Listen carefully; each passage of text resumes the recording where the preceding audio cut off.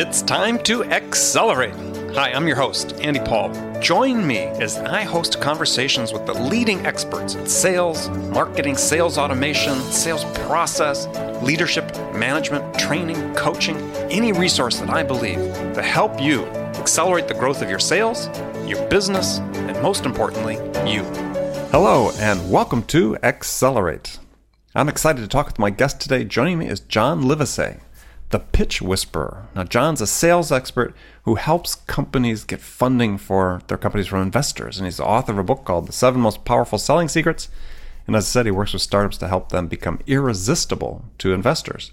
Now, listeners to the show know that the topic of effective sales communications and creating compelling sales presentations are near and dear to my heart. And we've had some world-class guests on the show that have shared their strategies for creating and presenting compellingly effective sales presentations to buyers. But today we're going to talk about a different type of presentation, still sort of sales situation, but namely selling your idea, yourself, your vision, and your dream to investors. And my guest today, John Livesay, is going to help us sort out how to make that happen. So John, welcome to the show. Thanks, Andy. It's great to be here. So take a minute and introduce yourself. Give us a little background. Well, I have a sales background from working at Condé Nast for many years. I actually won Salesperson of the Year, not just for the magazine I worked for, but for the entire company, which was quite an honor. Yeah. And learned how to craft a pitch in a way that allowed people to feel like everybody was winning. And one of my jobs when I was at Condé Nast in the corporate division was to seek out ways to find startups that could help monetize the brand. And when I was doing that, I realized that a lot of startups didn't really know how to tell a story and pitch their product in a way that would make a company like Condé Nast or the advertisers want to test it and try it. Mm-hmm. So that's what made me want to take my selling skills and apply it to the startup world, because I have such a passion for learning about what's new and helping them get the funding so their dreams can become a reality. So fundamentally then, let's start at the beginning. So how does an investor presentation differ from a sales presentation? And maybe how is it alike? Well, in both situations, you are selling yourself first. And that's what most people forget. If you're giving a sales presentation for a product or a service, most people jump right in to how it works and what it does. And you have to first back up and sell yourself first, tell your story of why you're so passionate about working for this company or why you're so passionate about this particular startup.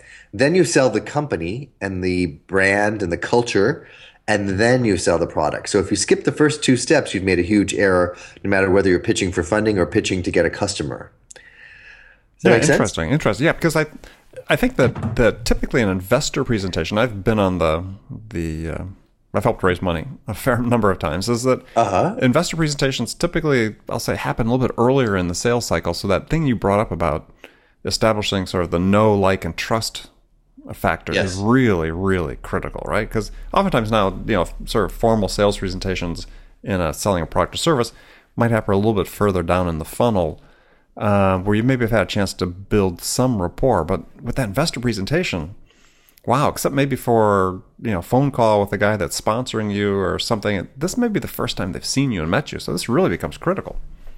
Right. And what's really critical is to grab their attention.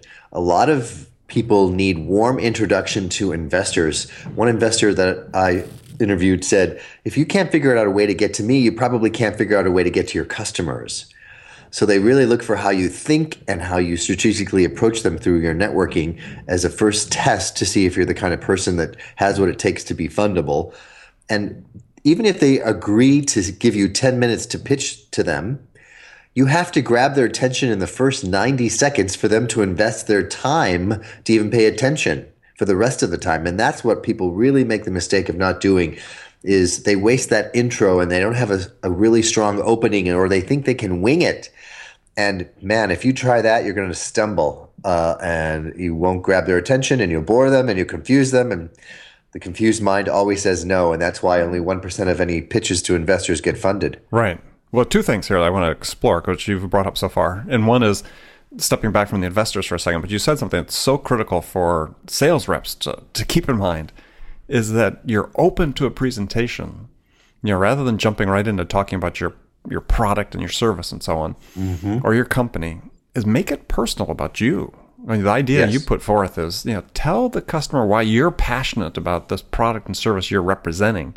If you do that as you're open, that's a great way to start building that rapport that'll lead to the trust and the ability to ultimately win their business. So I thought that was a great tip there. Thanks.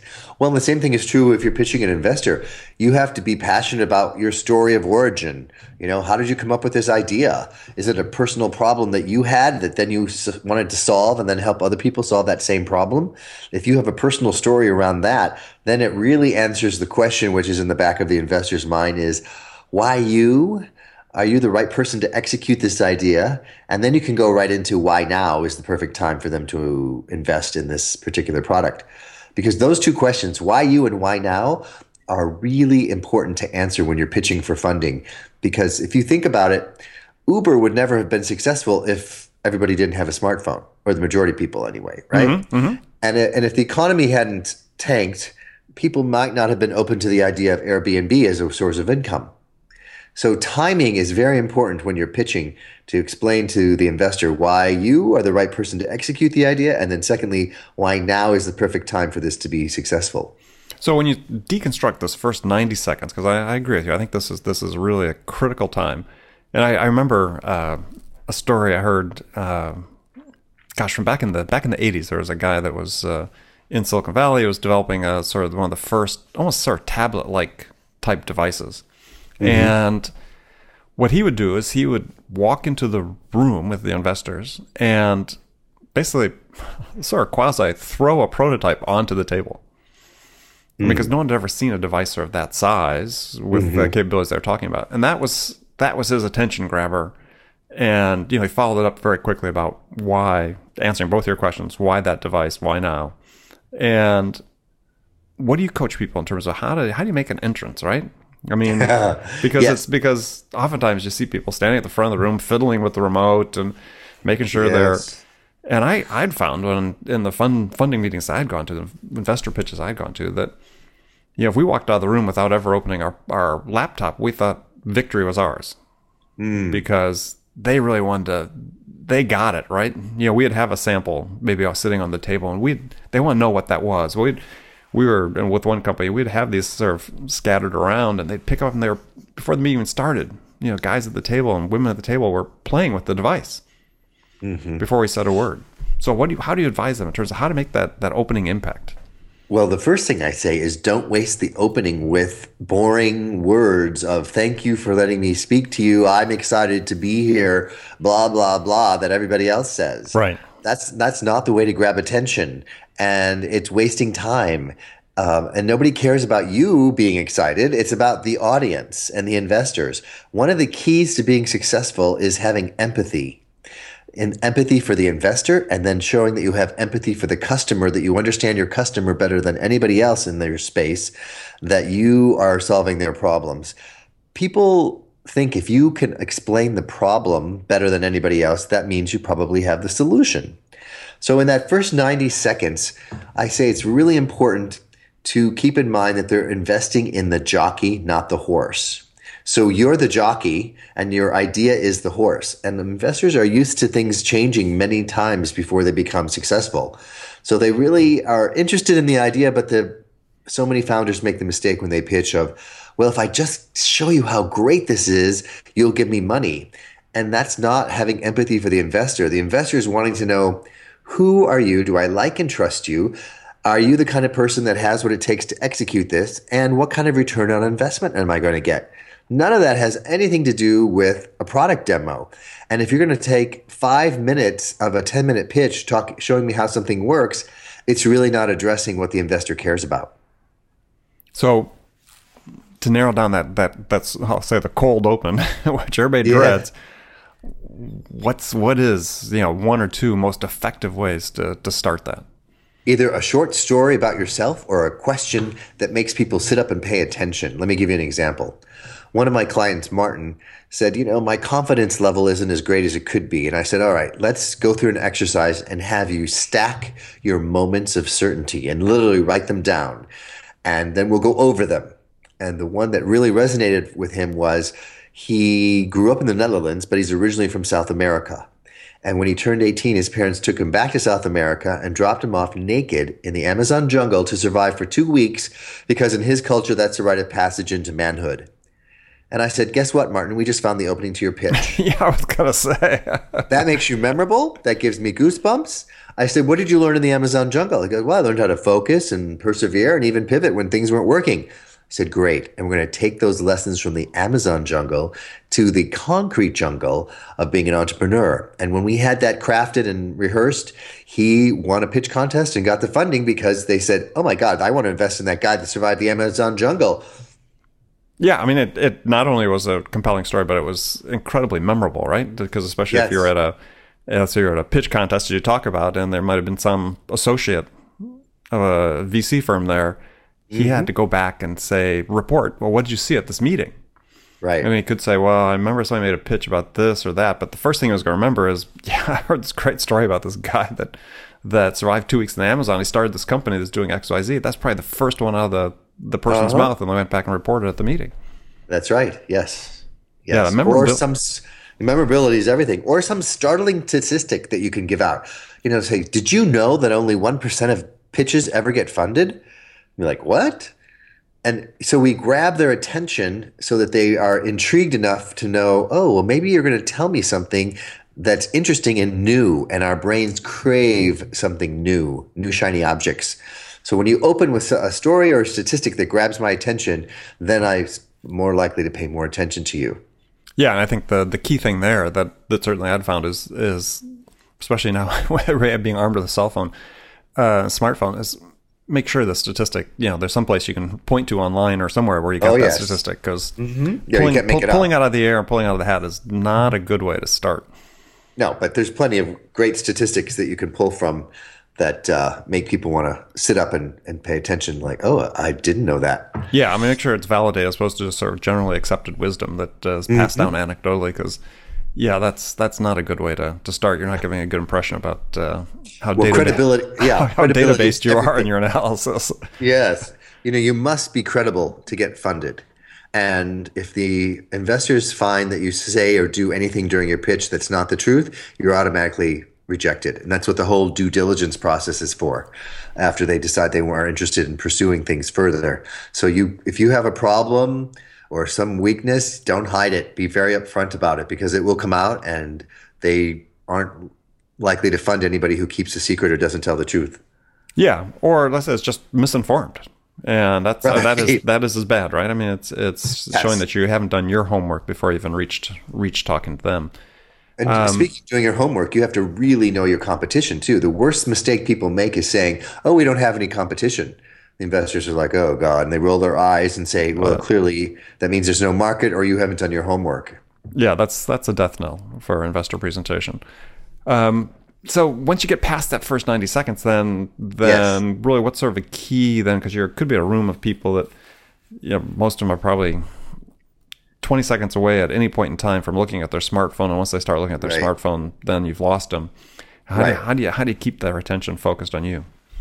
Well, once you grab their attention with either a story or a statistic about some problem that exists, you then try to paint a picture and put them into the right brain as opposed to the left brain where all the numbers are, because people buy emotionally and invest emotionally and then back it up with logic.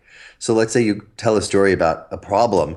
You say, well, imagine if there was a way for this to not exist, right? And they go, oh, that would be interesting. And then they start imagining potential ways that could happen too. And you say, well, you don't have to imagine it anymore because we've created it at XYZ company. So that transition and then you're suddenly going, oh, wow, all right, now I'm really into it. And then you go right into, all right, here's the problem. Here's the 3 things. Here's our solution. Here's how big this market is. Here's why we're the perfect team to execute this. And then you go on from there. Interesting. Well, good. Well, we're going to take a short break. We're going to come back. It's been great info on the first part of the show. We're going to come back. I want to talk about the 5 C's of a successful investor presentation. I want to delve into that a little bit, as well as a couple other things. So stay with us. Back with my guest, John Livesay, in just a second. Hi, this is Andy.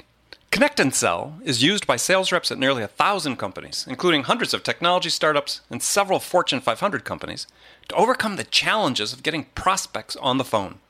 Companies using Connect and Sell grow their revenues faster by enabling their sales reps to have more sales conversations in 90 minutes than they could otherwise achieve in an entire week.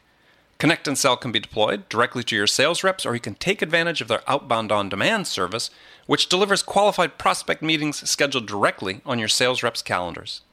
Visit connectandsell.com to learn more about how Connect and Sell can start filling your pipeline today. Welcome back. My guest today, John Livesay, the Pitch Whisperer, works with startups to help them become irresistible to investors in terms of being able to present their case and their vision, their ideas, and themselves very, very effectively. So you talk about the 5 C's, letter C, capital C, or elements of a successful investor presentation. I just wanted to run through those because I thought they were pretty interesting. So you sort of referred to the first one. The first one was confidence. So people are going to be nervous in this environment. So how do you help them get that confidence? Well, Arthur Ashe said the key to success is confidence, and the key to confidence is preparation. And that's why people have called me the pitch whisperer, much like the horse whisperer, which calms horses down. I help people calm down and get the butterflies in their stomach to fly in formation. So what's the key to getting people to calm down? I mean, I know preparation. I mean, is there a specific... Preparation is one. There's also... because the more prepared you are, the more confident you are. And the more you practice, the more confident you are. The moment you stack your moments of certainty and you remember all the other times that you've been successful in front of people or other moments when you've achieved things, and you stack all of those moments up together and remember what those feelings were before you walk into the room. And then another fun one is called the superhero pose. Have you heard about this? I don't know if I have or not. Go ahead and tell us. It's a research study in Harvard that shows that if you stand like Superman or Wonder Woman for 2 minutes with your shoulders back and your hands on your hip like you've got a cape going in the air, your testosterone goes up and your cortisol level, the stress level, goes down, even if you're a woman. And surgeons do it before surgery. So I have my clients do that before they go in and pitch. And it's another little secret. So if you add up all those secrets together, stack your moments of certainty, do the superhero pose, and practice and feel prepared, your confidence level goes way up, and that's one of the keys to being successful. Because investors want to invest in people who are confident. They don't want to invest in people who are nervous. I like that, the Superman pose. I'm gonna start practicing that. That's good. So so part of the confidence, I think, comes too from somewhat with the content of the presentation. So before we move on to the next C is which I guess is actually be a 60 when I talk about throw the content in. But do you recommend people use PowerPoint, not use PowerPoint? How do you coach them to prepare to present their material? Well, one of the things I tell them is, try to have 10 slides, 1 minute a slide. And that the slides are just your visual cues. You don't want to have a bunch of words on your slides for people to be reading. You don't want to read to people. That's the kiss of death. Right. It should just be an image and like 2 or 3 bullet points, and then you bring that to life with a story. All right. So we're going to focus on a story on every slide. I agree 100%. That's the way I like to do my presentation as well. I single line of text if at max on when you give a presentation. So in terms of preparation, do you recommend people videotape it, watch it back, besides having you in the room giving them feedback? I mean, how do you recommend that they go through that process? Yes, that's a great way to do it, because when you can actually see yourself on video, then you start noticing all of the ums and the confusions and that you're maybe shuffling back and forth. First, I work with people on their content. Once we have that down, then we work on the delivery. Don't make the mistake of trying to fix both at the same time. Fix one and then fix the other. Okay. So if people don't have somebody like you around to help them, how do they know whether they've really got something going, got a problem going on with the content or a problem with their delivery? Well, you can practice in front of your friends or your family, and they'll be the great ones to give you feedback of, oh, you were too nervous there, or that didn't make sense, or you lost me there, or that's, you seemed confused here, that wasn't clear. Getting feedback from people is important, no matter who it is. You don't have to be a professional pitch coach to be able to give people an understanding of whether you can follow what they're saying or not. Yeah, I Right. I was sort of a leading question because I was hoping you'd say that use your family, right? Use somebody that has no idea or relatively little idea of what you're actually doing, right? I mean, the more people sort of understand what you're doing, that they're more likely to sort of cut you a little slack. I mean, get people that really don't know. I mean, find a next door neighbor even, have them come spend 10 minutes or 20 minutes or however it is to go through the basic pitch and have them give you feedback, and make sure it's an objective source and not somebody that's affiliated with your company. Right, because they know all the acronyms, and that's another big tip is do not use acronyms in your presentation. Because again, you confused investors and they're maybe too embarrassed to say, I don't know what that means. They're just going to not say yes to you getting funded because you used an acronym. Right. Okay, so your second C is connection. I presume it has to do with building rapport that we talked about before. Well, actually it has to do with right brain connection, storytelling. Okay. As opposed to left brain connection. So in order to make a sale to an investor or to a customer, you have to have a right brain connection, a story that connects and makes you memorable. Plato said storytellers rule the world. And so there's a real important element to being a good storyteller. And a lot of people get nervous and they say, I'm not a storyteller. And I say, you know what? It's in our DNA. When we were cavemen, we used to sit around the glow of the PowerPoint. Now we sit around the glow of PowerPoint presentations. Tell a story. When you're selling yourself, just be yourself. And there's so many different places you can get stories from. So what's the structure of a story, though? I mean, I talk about this in my book. I've put together answer 4 questions, develop a 30-second story. Yes.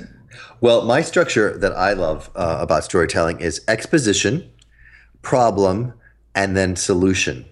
So, for example, the story I gave you earlier about Martin, the exposition was he grew up in the Netherlands, was taken to the Amazon jungle at 18, and when he was practicing the story, sometimes he would leave out that in his culture, being dropped off naked for 2 weeks is part of the rite of passage into manhood. And I said, Martin, if you don't say that, it sounds like child abuse. Right.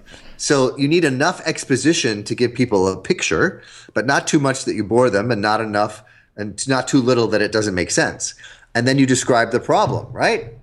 Okay, I'm in the Amazon jungle naked. Now what? What did I learn? How did I cope?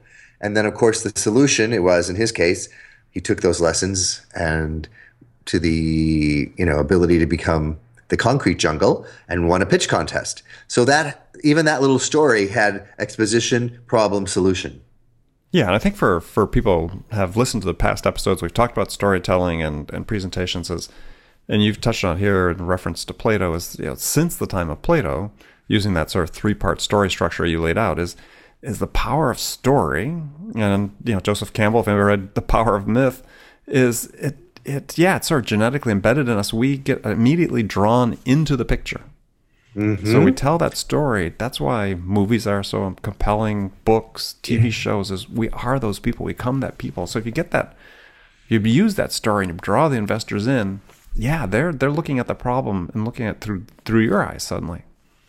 Well, Andy, I have 4 genres of stories that I think might be interesting to talk about if you're open to that. Sure, let's go. Okay. So the first genre, when you're talking about movies, that's what really made me think of this, is what I call the Cinderella story, right? Which is that rags to riches example. And Johnny Walker Scott uses that for their storytelling for the brand, the poor Scottish farmer who became Johnny Walker. So there's an example of one genre of rags to riches, a movie, Cinderella, and a brand that uses it. The second one is a quest genre, Lord of the Rings. Perfect example of going on a quest. Lexus's tagline is the pursuit of perfection, going on that quest in your car. The third genre is a rebirth story, which is one of my favorite movies using this is It's a Wonderful Life with Jimmy Stewart. Right. And Prudential uses this genre and says, your retirement is not the end. It's a rebirth. It's your third act. And then the fourth one is go on an adventure and come home and tell about it. Well, that's the classic Wizard of Oz, of course. Mm-hmm. And that's what Expedia does. They tell people, you know what? Go take a trip, book it with Expedia, and then come back and tell all your friends. Okay. So that's when you deal with the clients, and that's great. You develop one of these 4 types of stories. Yeah, that's exactly perfect. Yeah, it's a great way to frame it for them, and everybody can come up with something that's similar to that. Mm-hmm. All right, Perfect. So third C is commitment.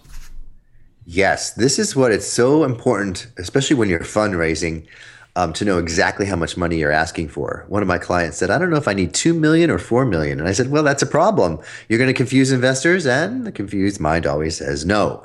So we need to know exactly how much money you need. Typically, they recommend you take 20% more than you think you're going to need because you want it to last you 18 months so that you can execute and run your business for 12. And then the last 6 months of that 18 months is when you start working on getting your next round of money. And so it requires asking at the end of your pitch, I'd like to invite you to join our team and help change the world, or we're going to make a lot of money together. You can't close a pitch, whether it's to an investor or to a customer, and not ask for a commitment and not ask for the next meeting, not ask for some next steps. And that's a big problem that a lot of people forget to do. Yeah, absolutely. And I actually had read a little something different into the commitment, and let me bring it up here a second. Is because this is really important if you're a salesperson presenting, or if you're entrepreneur presenting to investors. To me, it's being committed to what you're pitching as well. Because can you remain confident in your vision when the arrows are flying in your direction? Because you are going to get arrows, right? One thing for certain, you present to a bunch of VCs, some very smart people, lots of experience. They're going to start shooting arrows in your direction. So can you stand your ground? And be committed to it. And that's how I was taking away with the commitment. I know you had a different pitch, but I wanted to. I love that you brought that up, Andy, because the investors I've talked to say we're going to specifically ask questions to see how committed they are to this and how passionate they are. But we're also going to ask them questions to see if they get defensive and how they act under stress. So we're going to try and throw them off.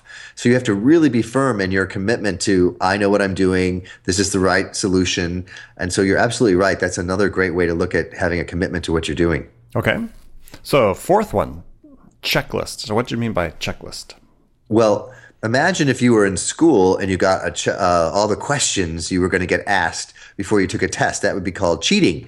But in life, having a checklist of questions and common objections before you go into pitch is called preparation in my book.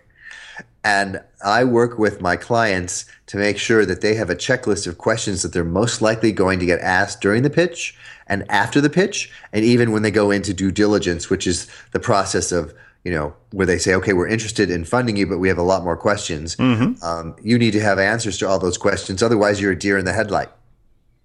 Yeah, absolutely. And that plays back to number 3 in terms of your 5 C's, which is commitment, which is, you got to know ahead of time exactly how much you're raising and why. Because if you're uncertain about that, then that's a bad problem you're going to have with the investors, because they're going to think, hey, they're not very sophisticated. They're kind of naive. They think they can do this. Yeah, we're going to pass. Well, even my counsel, some of my clients pitching for just clients, I said, well, what are the 3 most common objections? Oh, well, price is probably one of them. What do you say when someone says your price is too high? Well, we really don't have an answer prepared. Well, that's not a good idea, right? Because then you're a deer in headlights. Let's come up with the 3 most common objections, come up with something that shows how to handle those objections, and then that's your good checklist to have. And it just all ties together, because then that boosts your confidence, and you don't fear objections, you don't fear questions, because you have a checklist in your head that gives you a lot of answers ready to go. Right. Okay, so 5th C, collaboration. Collaboration. This is really everything. Investors tell me, we are looking for people who are willing to not just take our money, but allow us to collaborate with them and help build the company. They want to know, is this founder coachable? Are they open to collaborative ideas? If you talk to someone when you're pitching to get a client and you say, let's have a collaborative conversation, for example, if you're an architect and you're pitching to get a law firm to hire you to design their offices, the lawyers want to know that, yes, you have ideas, but if we have some input, will you take that input? Or do we just have to listen to everything you want to do? You see, it's a big difference. And so the more collaboration you have, the more likely you are to get the sale or the investor. Yeah, really an important point. So when you're looking to take investment money from investors, is you brought up the idea of coachability. Part of the reason you're asking these people for money is not just that they're a source of money, but they're a source of experience and expertise. And as you said, part of what they're looking for is that someone who is open to coaching, who is open to being improved. And if you're not that person, if you're a CEO and a founder and you're not that person, then you may find yourself on the outside. If they think you have a great idea, but they don't think you are the one that can execute it, you're going to be on the outside looking in. And that certainly has happened many times. So yeah, I think even in the context of the discussion you may be having with the prospective investors is if they've given you a thought, take a second, think about it, and maybe feed back to them a different perspective on what you've been pitching that integrates in their thought process. That suddenly becomes a very powerful tool for you. Well, that brings up a great point, Andy, which is if someone asks you a question during your pitch or after, take a moment and rephrase it, active listening, and say, what I heard you say was, or so your question is, because it gives you another second to think about your answer. But more importantly, it makes sure that you heard the question right. A lot of people will not hear the question right and give an answer that isn't what they were asking for. And the investor or the customer thinks, oh, this guy's trying to avoid my question. And they get really aggravated. And you can avoid all of that by just clarifying that this is what I heard you ask. Is that right? And then answer it. Yeah. So in a perfect example, so what I heard you say was that if we could add this feature, let's say, into our product suite in order to address the needs of these customers that you've seen, that you think it'd make it a more sellable product. Is that what I heard you say? But suddenly you've laid out a solution. Then if you say, that is really well worth considering. Talk about commitment, talk about making connections, starting to build rapport. I mean, assuming you're doing it authentically, which you should be at that point, is then that's very powerful. Yes, very. And it separates you from everybody else. Well, yeah, and it says, as you said, it says a lot about you as an individual, that you are coachable, and it's someone that they, as you said at the outset, is they're investing in you first, and in the idea second. Well, it goes back to what I call the 3 unspoken questions that investors and even customers have when they're listening to you pitch. The first one is, do I like and trust you? The second one is what you're going to offer me worth the price? And then the third one that's so important is, will this work for me? And those are not questions that people are going to ask you. So those are that's where it comes into the pitch whisper. You're interpreting what's not being said, and you need to address those questions that aren't being asked in your presentation. So that, do I like and trust you is all about being authentic and real and creating value to justify a high price. And then, of course, case studies really help people put themselves in that picture that you're painting of, oh, if it worked for Cole, then it could probably work for me. Or you could say, much like, we worked with another law firm who was just like you in size and had similar challenges, and we were able to do this, this, and this. So we know we can help you too. That's a great example of answering those unspoken questions. Well, great. Well, it's been great having you on the show talking about this. And before we go, we're going to go through I got some rapid fire questions I ask all my guests. Are you ready to take some answers? I'm ready. Hit me. Or take some questions. Give me some answers. You can use one word or you can elaborate if you wish. So the first one is, when you're selling, what's your most powerful sales tool? Confidence. Name one app or tool you use for managing your sales today that you can't live without. One app or tool that I can't live without, I would say Infusionsoft. Okay, great tool. Who's your sales role model? Tim Sanders. He wrote a book that's coming out called Deal Storming. Deal Storming, yes. I just bought that, as a matter of fact, or pre-ordered it. Let's say it's not out quite yet. So, what's the one book that every salesperson should read? How to Be a Power Connector by Judy Robinett. It's all about your network and how to connect with people so that they want to give you referrals and expand your network. Very interesting. Good. I'm going to check that book out. Here's the toughest question of all. What's on your playlist these days? I assume you mean my iTunes playlist? Yeah, your music playlist, your Spotify playlist, your... I find myself listening to more podcasts than music these days. But I would say Adele. Adele, yeah. Great stuff. So what's the first sales activity you do every day? Well, it's what I do the night before, which is make sure that I'm very clear on the first 5 things I'm going to do that morning, so I don't even have to think about it. Excellent. All right, here, last question. So the one question you get asked most frequently by entrepreneurs looking to get funded? is, can you introduce me to investors? And I said, yes, but if you aren't prepared with a great pitch, you still won't get funded. And that's why Judy Robinett and I have joined forces and developed Crack the Funding Code to help people get ready for a pitch and then make the warm intros. Got it. Excellent. Well, good. Well, John, I want to thank you for being my guest today. My guest has been John Livesay, the Pitch Whisperer. John, tell folks how they can find out more about you. Well, if you text 66866 and the word funding, 66866 and the word funding, I will email you my 3 mistakes to avoid when you're pitching investors. And if you go to my website, which is just my name, John Livesay, L-I-V as in Victor, ESAY.com, you can get all kinds of free content, including blogs about how to conquer the 3 phases of fear. Excellent. Oh, good. Well, thank you for joining me. And remember, friends, make it a part of your day every day to deliberately learn something new to help you accelerate your success. And subscribing to this podcast is an easy way to do that, because then you'll make sure you don't miss any of my great conversations with top business experts like my guest today, John Livesay, who shared his expertise about how to find investors for your business. So thanks for joining us. Until next time, this is Andy Paul. Good selling, everyone. Thanks for listening to the show. If you like what you heard and want to make sure you don't miss any upcoming episodes, please subscribe to this podcast on iTunes or Stitcher.com.